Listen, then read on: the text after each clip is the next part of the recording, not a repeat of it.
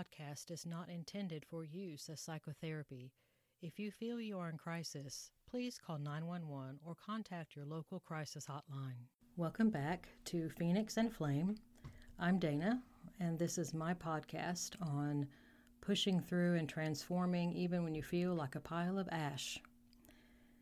If you are a returning listener, then welcome back, my friend. Glad to have you back to the podcast. If this is the first episode that you have listened to, then I'm so glad you're here.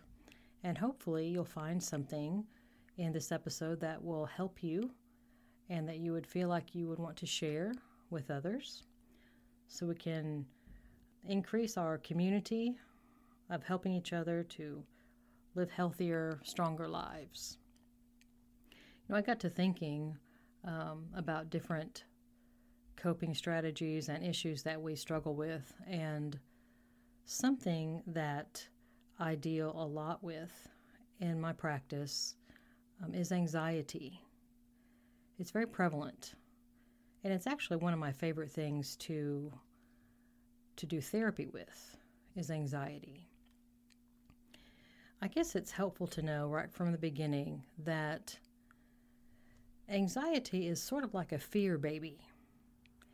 Fear is the father of anxiety. If you are anxious about something, technically, you are afraid of something. So it's helpful to ask yourself, what exactly am I afraid of? And that word exactly is very important. We have to step back and really look at things almost like frame by frame to figure out what we're afraid of.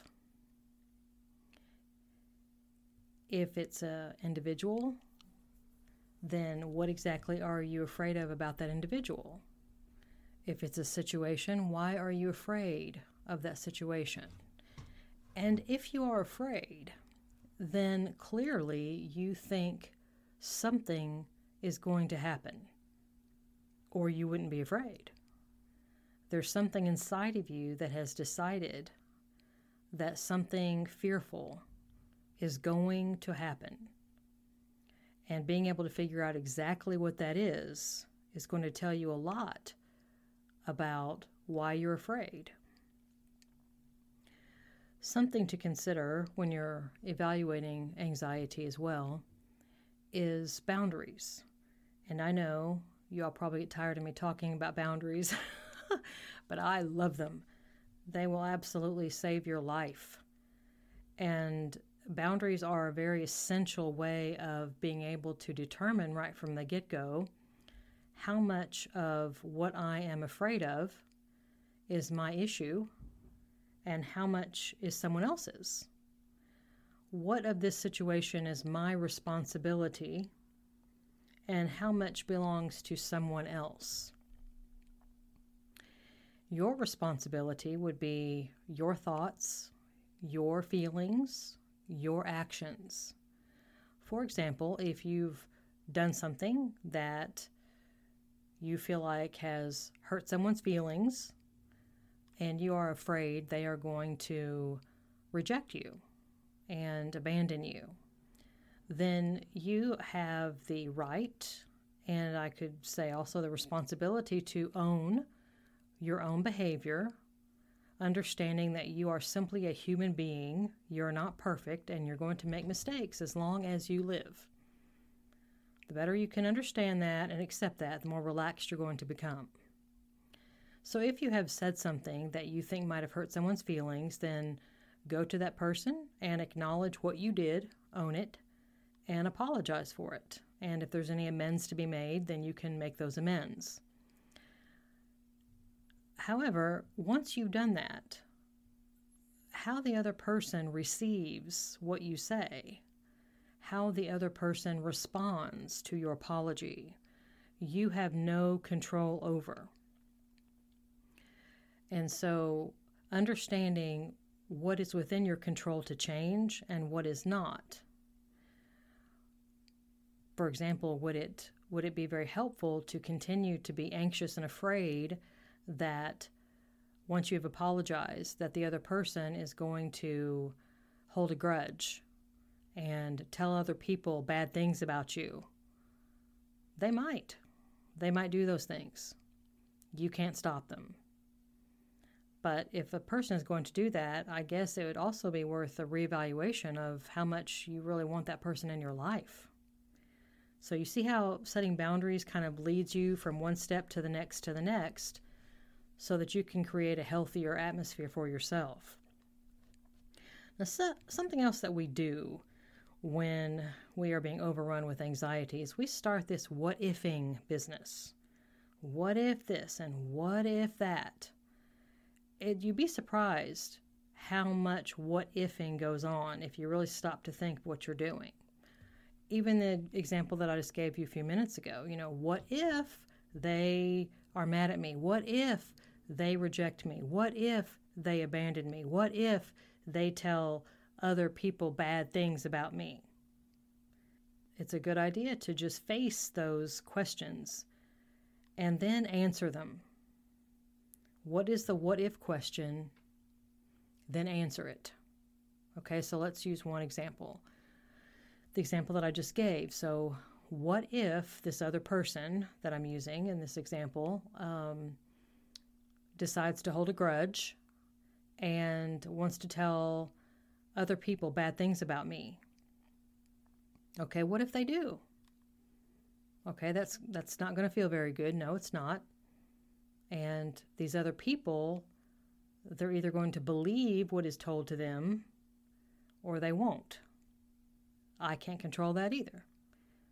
If these people believe these bad things that are said about me and then in turn treat me badly, well, no, that's going to be uncomfortable. I'm not going to enjoy that. That's going to be uncomfortable. But if that's the case, then, maybe we need to set some boundaries with those people. If they are individuals that are going to believe negative things about you without knowing for sure what actually happened, and then they're going to in turn treat you badly, then trying to set some boundaries with those individuals will help you. For example, they might be coworkers, or they might be involved in your social circle, or they might be family members. They could be in any of those spheres. You can decide how much you want to interact with them, because you can't stop someone else. Again, back to boundaries. You cannot stop someone else from concluding something about you that is very negative. You cannot stop them from being angry with you. Maybe they don't like what you've done or said or whatever to another person. They have a right to their feelings. You can't stop that either. But that doesn't mean you have to allow yourself to be attacked verbally, emotionally, whatever. Most people aren't attacked physically. Some people are. So you can set boundaries in those instances, like blocking them on social media, blocking them on your phone. There's any number of things that you can do to set a boundary with individuals that are doing that. So that was answering a what-if question. What if these people believe what's said about them? If I apologize and this person holds a grudge and then tells other people terrible things about me and they believe that person and then they in turn treat me badly, that's very scary. And most of the time, people are scared because they don't see anything they can do about it. They feel victimized. And that naturally would be the source of quite a bit of fear. But when you're back to boundaries, you do what you can, and then you let it go. You move on. Also, especially for people that are people pleasers, it's also worth stating that, yes, you might disappoint someone. You might not please someone. Your behavior might cause someone to be angry. Okay? So that's, in an extension, another what-if question. What if I try to please this person and I can't do it? What if they don't approve of my choices? What if they get angry with me? Okay, so again, we're talking about your behavior versus someone else's response. You own your own behavior. If you feel like you've done something that is hurtful in some way, then by all means, own it. Don't make excuses. Own your own behavior and apologize if you feel like that you need to. However, sometimes we're just trying to please people. And if you try to please someone and you're like, what if they're not pleased with what I'm doing? What if they're disappointed in what I did? What if they're mad at me because of this or that? So my next suggestion would be using a word. And it's actually a question. And the word is and. So an example might be a woman going into a social arena and she's scared, she's anxious, she's scared that the people there are not going to like what she's wearing, the other females. Females, by the way, can be notoriously critical and judgmental and catty. But we can also be very lovely people too. So anyway, using the example, if this woman walks into a social situation and she's terrified that her apparel is not going to be approved. So the question would be, and? Okay. That's in essence kind of answering the what if question. What if they don't? And? Well, then I'm gonna feel ugly because they didn't approve my clothes. Okay. All right, keep going. So you feel ugly because they didn't approve your clothes. Next, what do you do now? You know, you have to think, you just keep going. See, anxiety likes you to stop. Like imagine a fairy tale. Like all the fairy tales that I can think of, they start out once upon a time, and then around the middle of the fairy tale, it is a freaking mess. I mean, it's terrible. You've got Cinderella running from the ball. She's flying out, lost her shoe. Her carriage is turning into a freaking pumpkin. Her horse are turning into mice. You've got Snow White in a freaking coma. I mean, it goes on and on and on. And every fairy tale, right in the middle of it, it's just a shit show. So what anxiety wants to do is to take you right to the middle and freeze you right there. You're frozen in the shit show. What I'm suggesting that you do is keep turning the pages. Keep turning the page. Keep turning the page. So like going back to the example, the woman says, well, if I walk in there and I'm scared to death that they're going to reject me because they don't like my clothes. Okay, what if they do reject you because they don't like your clothes? Well, they're going to think I'm ugly. Okay, what if they do think you're ugly? Well, what if I am ugly? Okay, are you? Well, I don't know. So you just go, so you keep answering the question to get to bring it back into what's in your yard. If there's something that you want to do you want, like the example, does she want to go change her apparel? Does she like what she's wearing, or does she not like what she's wearing? If she wants to go change her clothes and wear different style, then have at it. But if she feels like she's just changing it because someone else is going to reject her because they don't like her clothes, that might mean she needs new friends. Do you see what I'm saying? Don't get stuck in the what if. Answer the question. Keep going. Keep turning the page.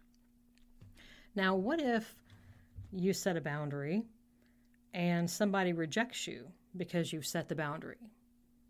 They don't like you setting the boundary, and so they're hateful. Well, that's something we're thinking about because we have rights to set our boundaries.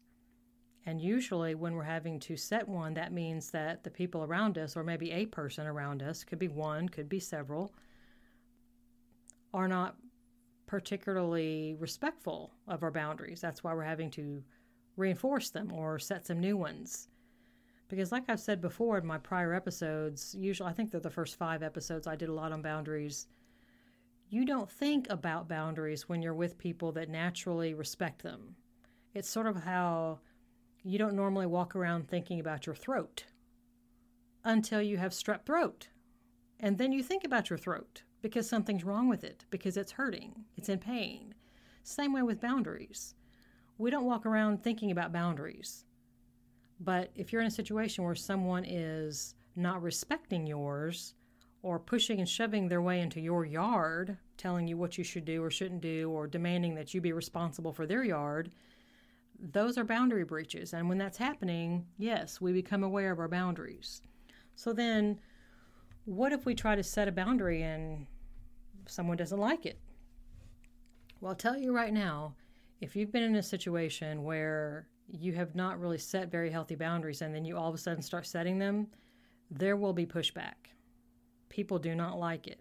And really, to their point, you've trained them. We train people what to expect from us. And so if they expect you to behave a certain way, it's because you've taught them that you would. We have to own that. So when we switch around and start setting healthy boundaries, we have to have some compassion for the people around us, because they're just doing what we've taught them to expect. So we're kind of changing the rules on them midstream. But you have to be consistent. So if somebody rejects you because they don't like your boundary, what do you think that means? Do you want to continue to be in a relationship with someone who says you're going to do it their way according to their boundaries, and you're going to allow them to treat you however they want to, or they don't want to have anything to do with you? Kind of reminds me of a song that I loved back in the 80s by the CNC Music Factory. It says, things that make you go, So, yes, scary things do happen. But think about this. Are they happening to you right now? Is whatever this anxiety that you have, this fear of this may or may not happen, is it happening right now? I'm telling you, the vast majority of the time, it's not. What we're so scared of, what we're what-ifing about, what if this, what if that, I'll tell you right now, the two words what if implies it's not happening right now, or you wouldn't be asking the question. You're asking the question because it's in the future, because you don't know what's going to happen. That's why you're saying what if. That's about the future. So any what if question means it's not happening right now. But you're saying, well, okay, Dana, yeah, but it could. All right.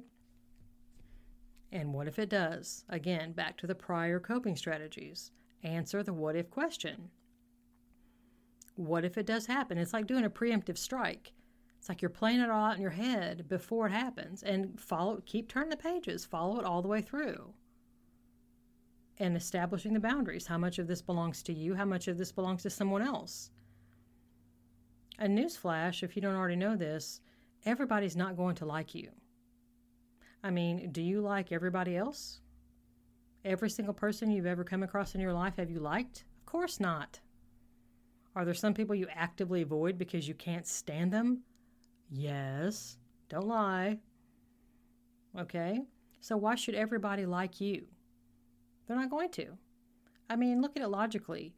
We all have lots of different personalities, and we all have lots of different backgrounds, and we're all pinging off of each other on this planet. There's no way that we're all going to like each other. So when someone doesn't like you for some reason, so what? Let it go. Everybody doesn't have to like you. You just have to find your people, the people that really do like you, for you, not because they're trying to force you to be somebody you're not. Now, as I was thinking about anxiety and fear, a couple of things came to my mind. One of them is sometimes you run into someone, and you might be one of these people, that has generalized anxiety disorder. Now, that is something that needs to be worked out with a therapist almost all the time, because those people, they view anxiety and worrying sort of like a talisman, like a superstitious talisman. Like as long as they can keep worrying about something, then it won't happen. It's like their insurance policy. If they stop worrying, then it's going to happen. And so if you happen to have that mode of thinking, then I would suggest that you reach out to a therapist and get some help with that. You don't have to, like I've said in a prior episode, just because you've experienced something in the past doesn't mean you have to experience it in the future. But it does mean at times you have to reach out and get somebody to help you if you can't figure it out on your own. Okay? Something else along the lines with anxiety and fear is obsessive compulsive disorder, OCD. Those individuals are very focused on, they're anxious because they feel like if they can do a certain thing, it's going to prevent something bad from happening. An example might be someone feels like they have to ritualistically touch their body in a certain order 25 times, and if they can do that, there's not going to be a wreck out on the highway. And if they get interrupted, let's say they get all the way up to 24 and they get interrupted, they have to start all over again. And it's the source of a huge amount of anxiety for them, and they feel like completing the ritual will reduce the anxiety. And it does temporarily, but long term, it just feeds the monster. It feeds it. And there's a lot of wonderful evidence-based protocol that can be used with OCD, like exposure and response prevention is wonderful. I use that a lot. So I'm just throwing this out there because you might be the one that's having to deal with that horrible thing, the generalized anxiety disorder or obsessive compulsive disorder. You're not relegated to have to go through that the rest of your life. But you may not be able to get yourself, through it. Fine, that's okay. Go find a therapist. Get some help. They can help you. But you have to be willing to let go of it. You have to be willing to do the work of therapy. And good therapy is not easy, because it requires you to face some things that are uncomfortable. So you either face them, like I've suggested with this anxiety and fear episode, and ask the questions and turn the pages, or you just stay frozen in fear and anxiety. I mean, personally, that doesn't sound like a very not good way to live life. And I'll end this episode with my experience in my faith, which I do on some of these episodes. I'll end them with my faith experience. And for those of you who happen to be maybe atheistic or agnostic or don't really want to listen to this part, I understand. That's one of the reasons why I put it at the end. If you don't want to listen, you can just go ahead and just go on and do something else. I totally respect that. But my faith walk, my faith journey, and how it's impacted anxiety and fear for me is that I believe that God is in control. And I'm not. That's way above my pay grade. And so I don't see the point in worrying. I heard a phrase one time that I never ever forgot. And it says, worrying is holding God in contempt. I was like, ooh, ouch. That has some veracity there. And so I just don't see the point really in worrying. And my faith helps me a lot with that, because it's not like I'm just walking away from it. I'm actually, if it's something significant in my life that's causing me some fear and some anxiety, I will take it and I just hand it over to God. And I'm like, God, we both know that I cannot do anything about this.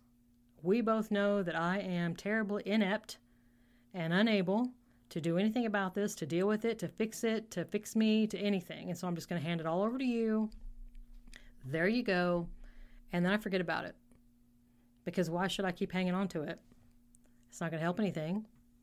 And I really can leave with these two questions that I pose to my patients when we're dealing with this is, ask yourself two things. Is the worrying that you're doing, is it helping you? Is it strengthening you? Is it encouraging you? Okay, if it is, then just keep right on worrying. But I'm thinking it's probably not. Worry tends to drain us of energy. It doesn't tend to give us energy. And the other question is your worrying, is it helping the situation? If you're worrying and you're hand-wringing and your fear is helping the situation or helping you, then by all means, keep on going. But my guess would be it's neither helping the situation nor is it helping you. So what's the point of it? So in dealing with anxiety, try to stay in the moment. If it's not happening right now, it's not a reality. But if you insist on launching yourself into the future by the what-if questions, then answer them.